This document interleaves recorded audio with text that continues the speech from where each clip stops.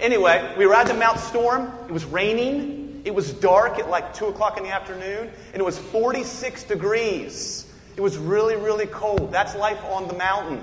But we had a good time with family. And then we stopped in Kaiser and saw my dad, who's happened to be here. The original Lowell McDonald is right there. Hi, Daddy. And saw him for a little bit. And we arrived home late last night.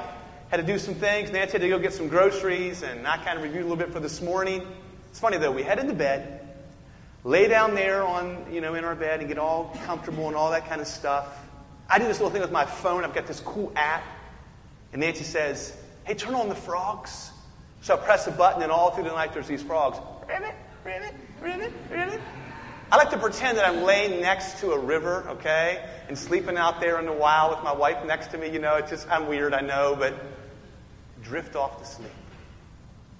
And then the alarm goes off. It's, 4:30 in the morning. But from 9:30 to 4:30, I get this great gift every night of sleep.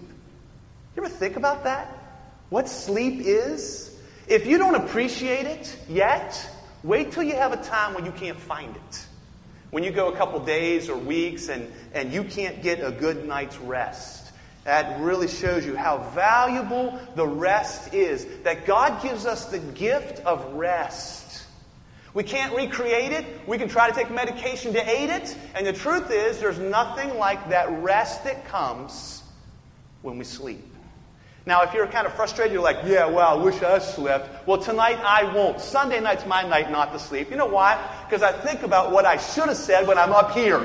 I should have said this. Did I really say that? How embarrassing. I think about all that through the night. So tonight's my night that I will struggle for sleep.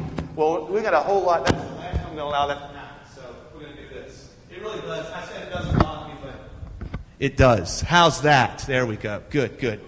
Open up your Bibles, if you would, to the book of Luke, to the Gospel of Luke is where we're going to be this morning. We've been walking through that, and you're going to turn to Luke chapter 18, I trust.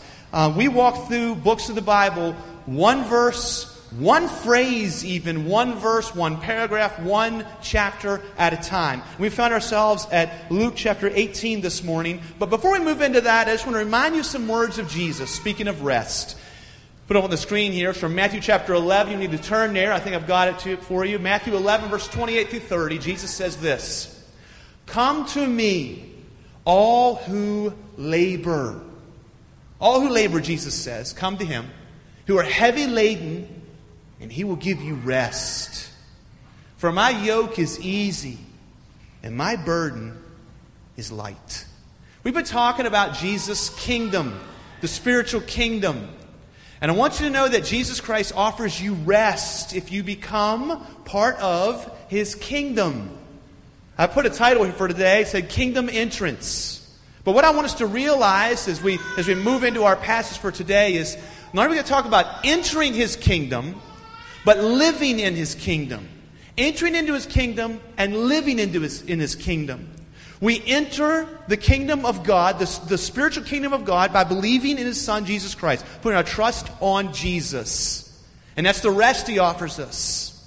But I want us to be aware today that living daily life in the spiritual kingdom of God is no different. We continually put our trust in the Lord Jesus Christ. As we received Him as Lord, so walk in Him. Colossians chapter 2, verse number 8. That's how we are to walk. So in our passage for today in Luke chapter 18, I want to jump into the middle here and just read for you verses 16 through 18. Actually, I'll start at verse 15 to give it the context. Luke 18:15 says this. Now they were bringing even infants to Jesus that He might touch them. And when the disciples saw it, they rebuked Him. But Jesus called to him, saying, Let the children come to me, and do not hinder them. For to such belongs the kingdom of God. Truly I say to you, whoever does not receive the kingdom of God like a child shall not enter it. Well, we have a child right over here, okay? Tell us who this is. This is Kayla. Kayla. And I asked permission to hold her for just a minute. Actually, I held her. Oh, are you giving her something? Mom, you better stay close. This is Kayla. I got to hold her last week at small group for most of the time. She's going to fuss and so forth. Turn her around. Let me have Mom turn her around. Here's the thing about an infant. Can you hold her? I think she likes you better. I'm not insulted, Kayla. I understand. Kayla, Jesus says that we're to be like an infant, and that's the word he uses. The word here is infant that Jesus uses. What is an infant? I mean, is it just that she's little? Because she is little. Her hands are tiny. Is that what it is? Is it that she's weak? You might say, well, she's a weak baby. She's not weak. If you don't believe me, come to their house tonight about, 3:30 in the morning when she decides she wants to eat? She's not weak. She has a heart and lungs, and God has designed this. There is a system here God has designed that is powerful, and it will mature. But she is a wonderfully designed creature as she is. She's not weak. She's not weak at all. What is it about a child that Jesus is pointing us to? He says we must become like a child to enter into the kingdom of God. And I would say to you, to continue to live in the kingdom of God, we must be like a child. Thanks, Kayla. Oh, now she's looking at me and smiling. This is what I got last week at small group. And she was so just quiet and calm in my hands, I thought, I can use her next Sunday. Good job. Thank you. What is it about an infant? I thought about it this week. What is Jesus referring to? And yes, she's little, but I don't believe that's what it is. What it is an infant has little regard, quite honestly, for their own strength. Little regard for their own strength. She knows she doesn't have to provide for herself. And so she totally depends upon her mother and her father, whoever's holding her at that moment. Little regard for her own strength. Little regard for her own status. She doesn't care about whether she's important to us or not. That doesn't matter to her. Little regard for her capabilities. Little regard for her, even her happiness. An infant understands that everything that can be theirs, everything that should be theirs, is dependent upon another. And they are absolutely fine with that. As a matter of fact, they're completely content. Oh, I know, Jonathan, there's some times she doesn't show a whole lot of contentment. I realize that. But a child is fine. It's fine, settled, content, happy, filled with joy that somebody else is ready to meet their needs. This is how we come to Jesus in the kingdom of God. And this is how we live as followers of Jesus in the kingdom of God. And that's what I want to look at today. It's kind of a long passage of Scripture, but I think we'll walk through it, and I believe you understand how these things fit together. So we see here in the middle that Jesus is talking about little baby infants and makes the statement, we must come to Him, come to God as a child. Let's jump back now in the Gospel of Luke, just a few verses, to verse number 9. What we're going to look at here is we're going to see what Jesus is calling us to. This first one is to be as a child. To be as a child. And then we're going to see sort of an antitype. And what I'm using that to mean is, this is an example that isn't following what Jesus has taught. We're to be as a child, and now we're going to see an example of one who isn't living that. We could call it an antitype. In verse number 9, let's read it. Jesus told this parable to some who trusted in themselves. That's not a child. That's not an infant. He told this story to some who trusted in themselves that they were righteous and treated others with contempt. That's not an infant. Hear the status? Hear the self-provision? That's not a child. 2 men went up into the temple to pray. Common occurrence of the day. 2 men, many men would come into the temple to pray, men and women. 2 men, Jesus tells this story. By the way, it is a parable. Jesus is making it up to make a point. 2 men come to the temple to pray. One a Pharisee, the other a tax collector. Now let's just stop in your thinking for just a minute. We need to understand that in the day when Jesus was telling this story, Pharisee was not a derogatory term. If you call someone a Pharisee today, That is, you're cutting on them. You are tearing them down. In this day, when Jesus said a Pharisee and a tax collector, the people that were there in earshot of this story, the Pharisee was the one who was respected. The Pharisee is the one who was admired. They were understood to be the one who was close to God. And in that culture, you saw the evidence of it in their life. What evidence did you see? They were blessed. They were blessed with great outward righteousness. They were blessed with great wealth. You could see that God's finger was with them because they were very wealthy. And they wanted everybody to see that. I told you just 2-3 weeks ago, they were the first promoters of the health and wealth gospel, the false gospel that if we follow God, He will give us money. This is not truth. And this is what the Pharisees were teaching in that day, 2,000 years ago. Now, he said there was a Pharisee and there was a tax collector. Now, you need to understand a second thing. When Jesus said tax collector, all of the good Jewish people there, all the good Roman citizens, everyone in earshot of that phrase, honestly, immediately had feelings of great anger toward this individual. A tax collector was not respected. Now, as we read all of the Gospels, we see Jesus with sinners and the tax collectors. And so tax collectors come to mean like this noble person who was broken before God and trying to get to Him. That is not the accurate way of viewing it in that day. Here's what the tax collector was. The tax collector was a man who had rejected God. In general, the group of people called tax collectors had rejected God, had rejected His people. And what that person did is they made themselves an employee of the Roman government. And they would come to your door and knock on the door and demand that you give them, say, $100. And if you didn't give them the $100, they had the authority to call for your arrest. And you'd give them $100 and it would not be unlike them to put 50 in their own pocket and turn 50 into the Roman government. They'd abandoned God and they'd abandoned their own people. So the Pharisee in this story is the good guy in their ear. And the tax collector is the bad guy in their ear.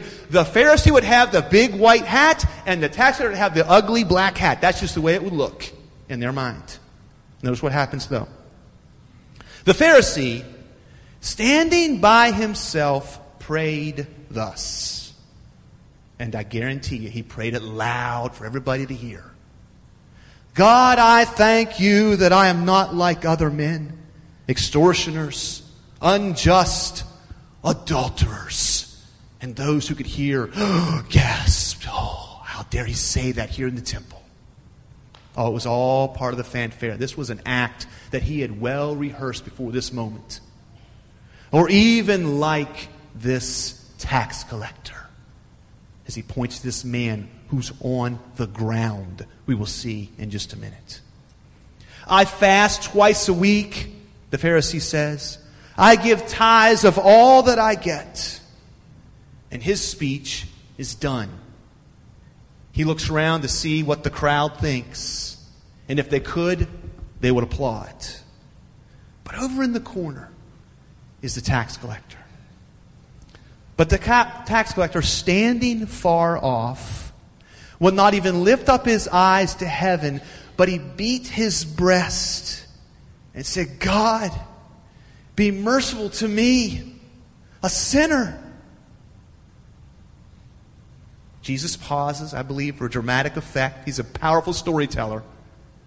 Lets the crowd think about what they heard.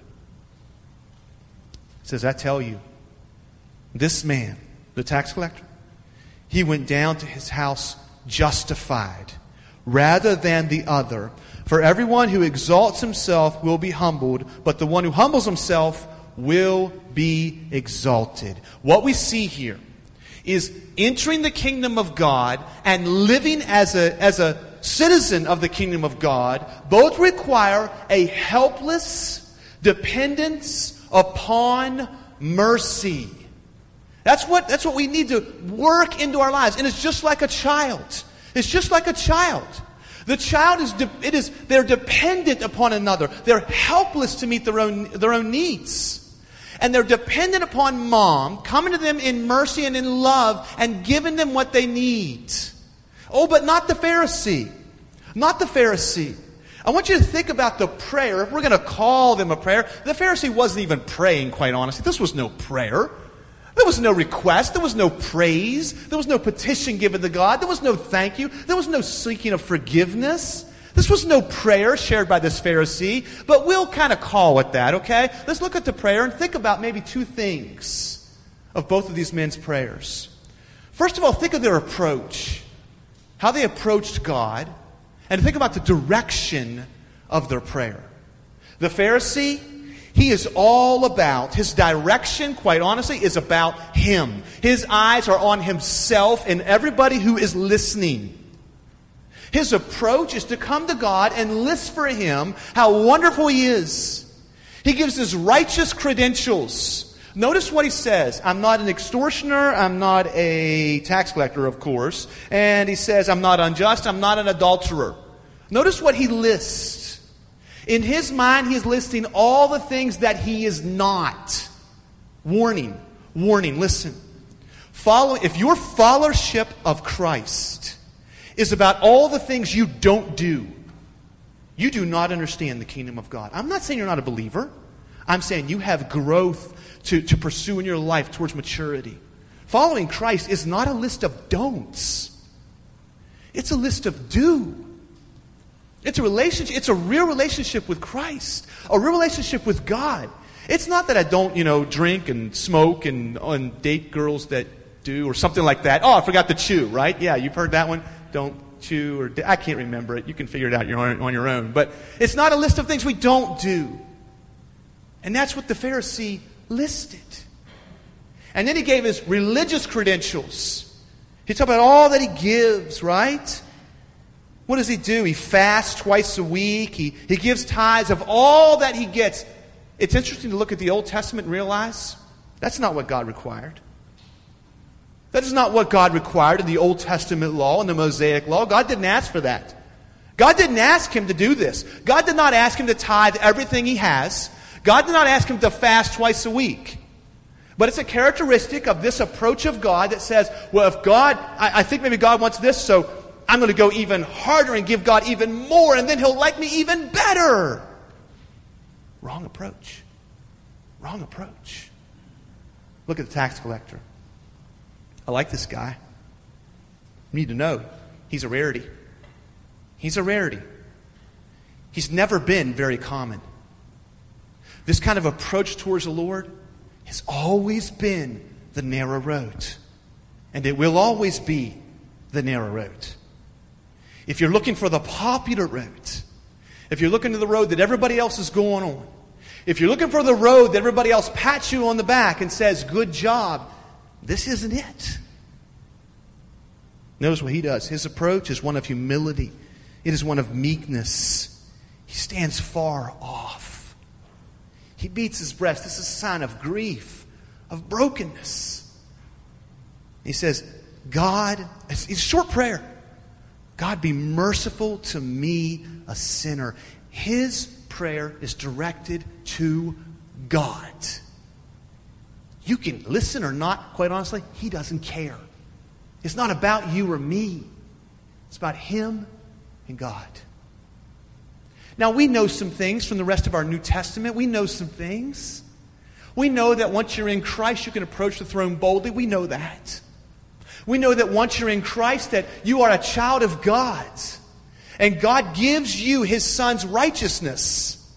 When God looks at you and looks at his Son, he sees you as no less righteous than his own Son if you put your trust in Jesus. We know that from the whole of Scripture.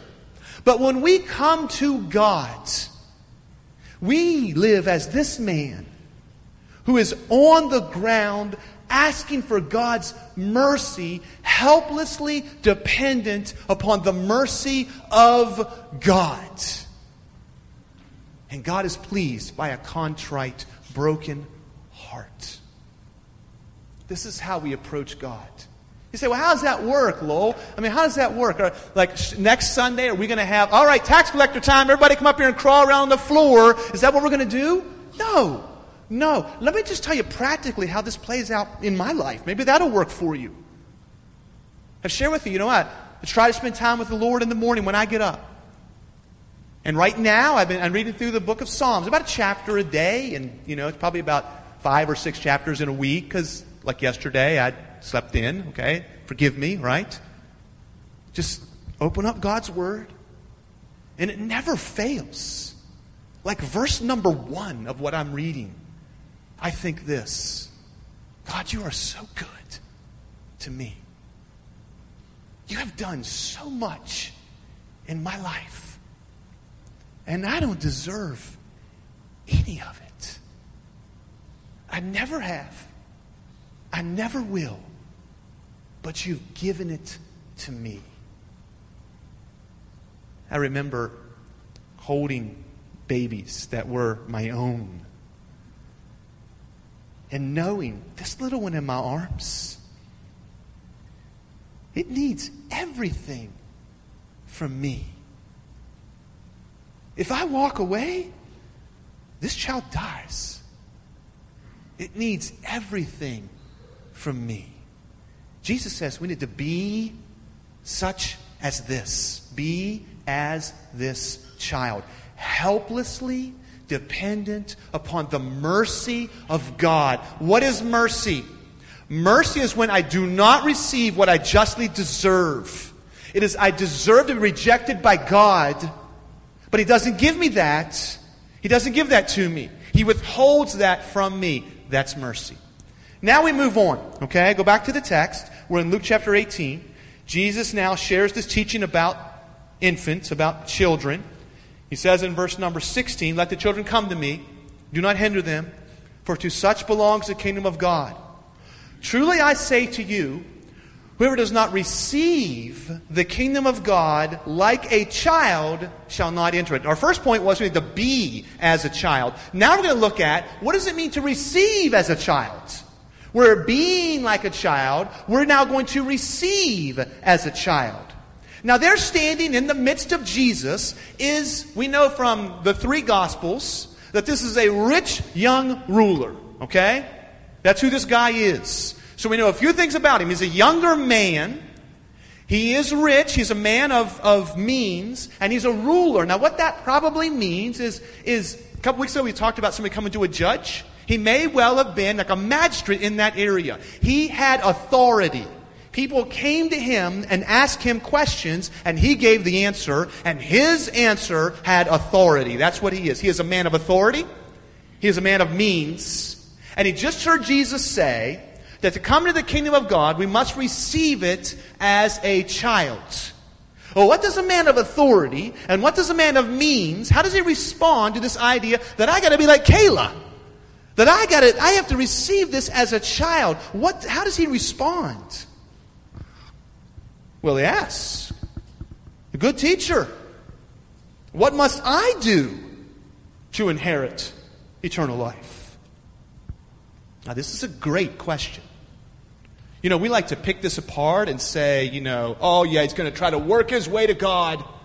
Oh, what do I do? He needs to read the book of Romans. What's wrong with him? Well, first of all, the book of Romans didn't exist at this point, right?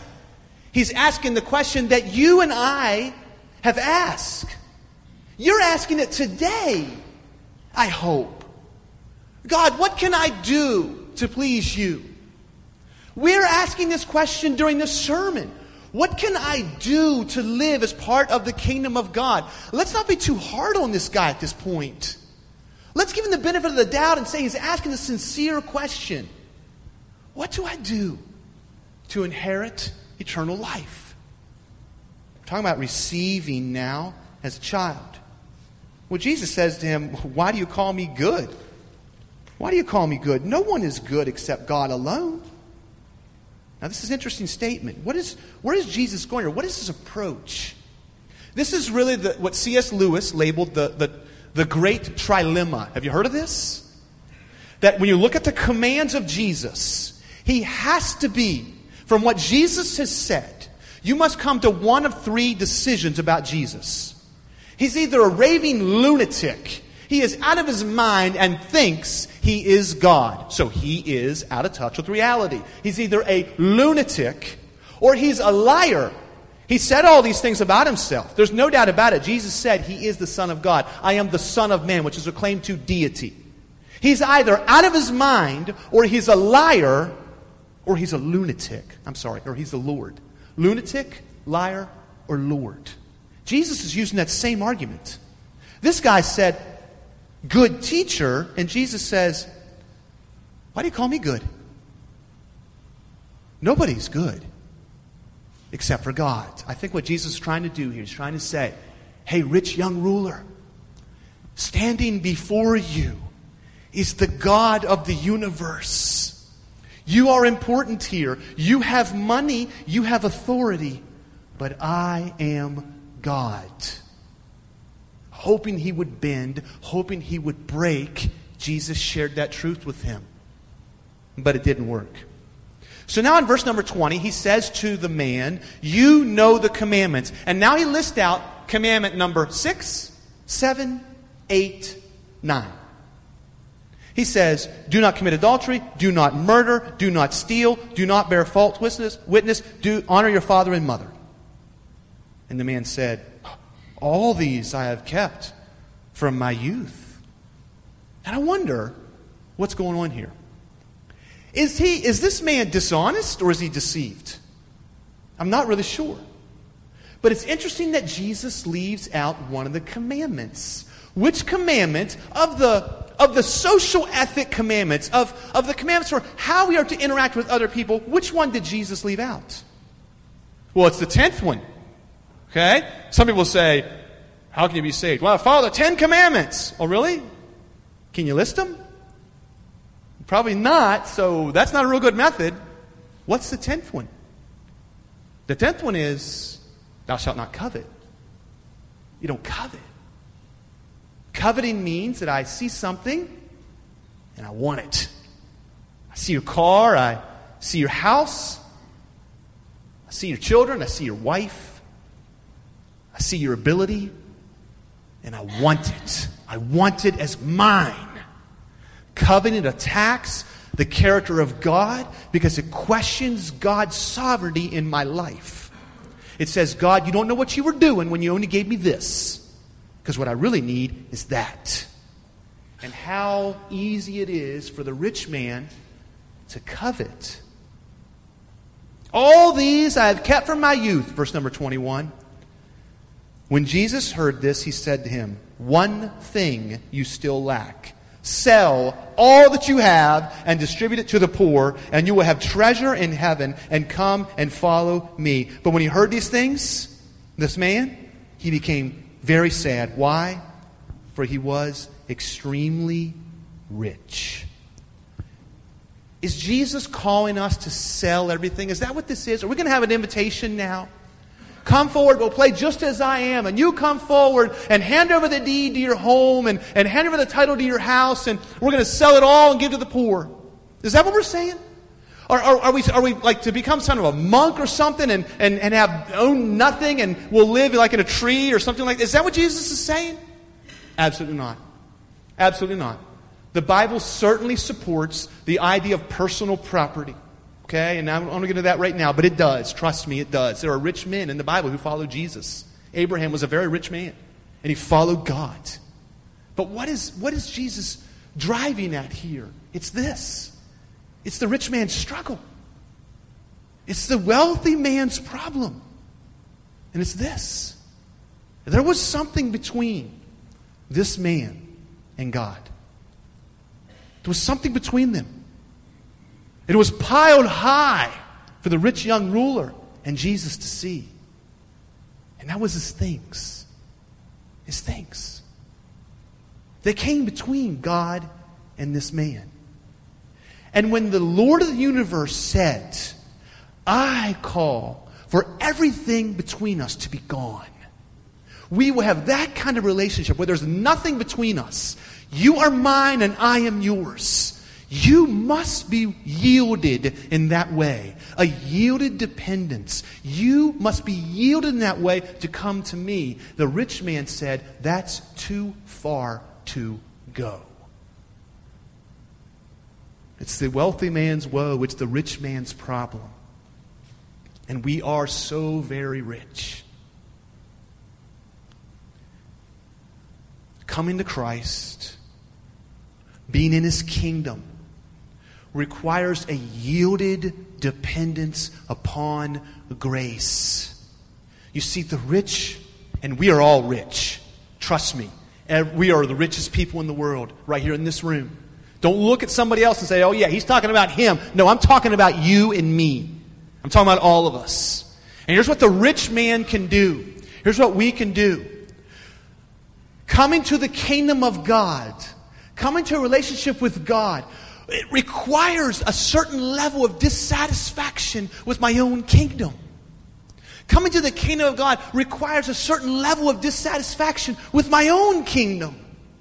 The tax collector, he was dissatisfied with his kingdom. He said, oh God, have mercy on me. I can't even look at you. He was dissatisfied with his own kingdom.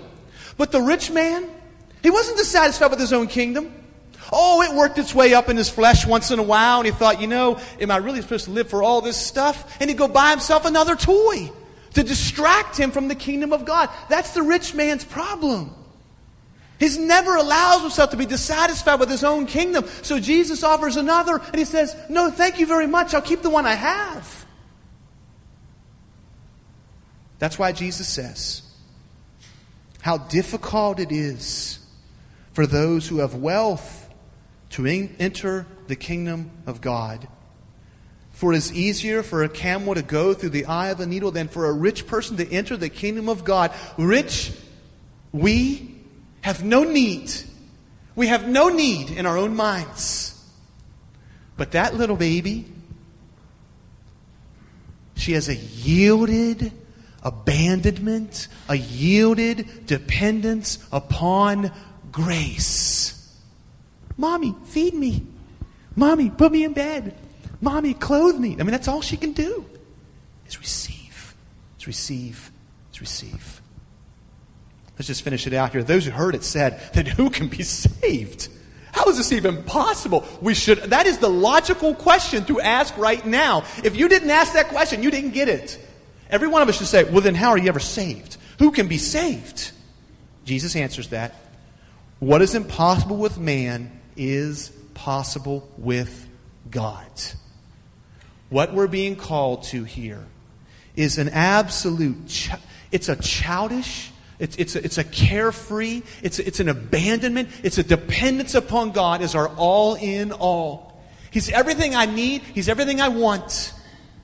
Notice what the disciples say. So he looks at the disciples. Peter speaks up for them as he often does in verse number 28. And he says, see, speaking to Jesus, we've left our homes and we've followed you. It's like Jesus or Peter's saying, hey, don't forget what we did. Okay? We have left it all to follow you. Right? You wrote that down in the book, right? Didn't you, Jesus? We've left it all. Remember the net? I left it by the sea. Remember? I appreciate that Jesus doesn't slap Peter. Doesn't kick him. Doesn't yell at him. He cares for him. Much like a father does his son.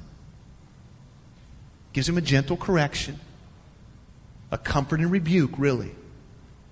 He says, his eyes said, oh, Peter,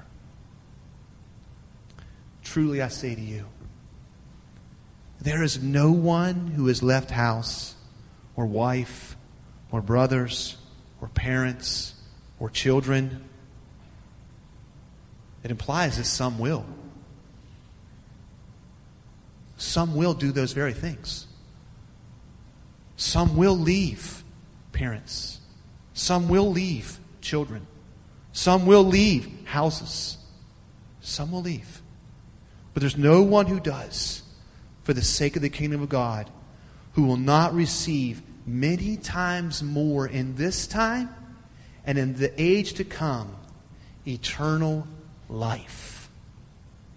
Now don't miss the message. Jesus says, take that thing that sits here between us. Maybe it's your pride like the Pharisee that says, oh, look at all the things I don't do. Aren't I wonderful? Maybe that's what it is. Maybe it's the rich young ruler. Oh, look at all the things that I can provide for myself. Jesus says, nobody burns those things to the ground and does not receive back eternal life so that they say, thank you, Lord. The greatest thing I could ever did was give you all that I have. He doesn't promise to give you more homes. He doesn't promise to give you more children. He doesn't promise to give you more wives or more anything else. That's not the promise God gives you. Don't let somebody lie to you and tell you that's what it means, because that's not what it says. What He promises is eternal life. And eternal life is not only heaven. Eternal life is not only heaven. Eternal life is knowing the God of the universe through His Son, Jesus Christ. That is the spiritual kingdom of God. Have you entered? Are you living? Jesus said this. One more. Let the children come to me, and do not hinder them, for to such belongs the kingdom of God. Let's pray. Father in heaven, Lord, I thank you that you receive us, Lord, as a child. You take us, Lord, like my father did to me. Cared for me and loved me, provided for me. Lord, like we see parents doing for children, Father, you bring us to yourself. And because of your Spirit, His presence in our life, we can look to you and call you Father. Call you Abba, Daddy. Now listen, just continuing to pray. If you need to put your trust in Jesus today, you don't have to brush yourself off. You don't have to please Him with your actions. You come to Him by faith. You put your trust in the finished work of Jesus. What He did in your place and my place when He died for us. And His Spirit comes and lives in you. And you are then a child of God. And maybe you made that decision long ago. Stop depending upon yourself. Follow Him the same way you received Him as Lord. Now, God, receive our worship. We want to worship you now in spirit and truth. We want to tell you how awesome you are, Lord. That you've done a great work in our life. We know you, Lord. You know us. We thank you for that in Jesus' name. Amen.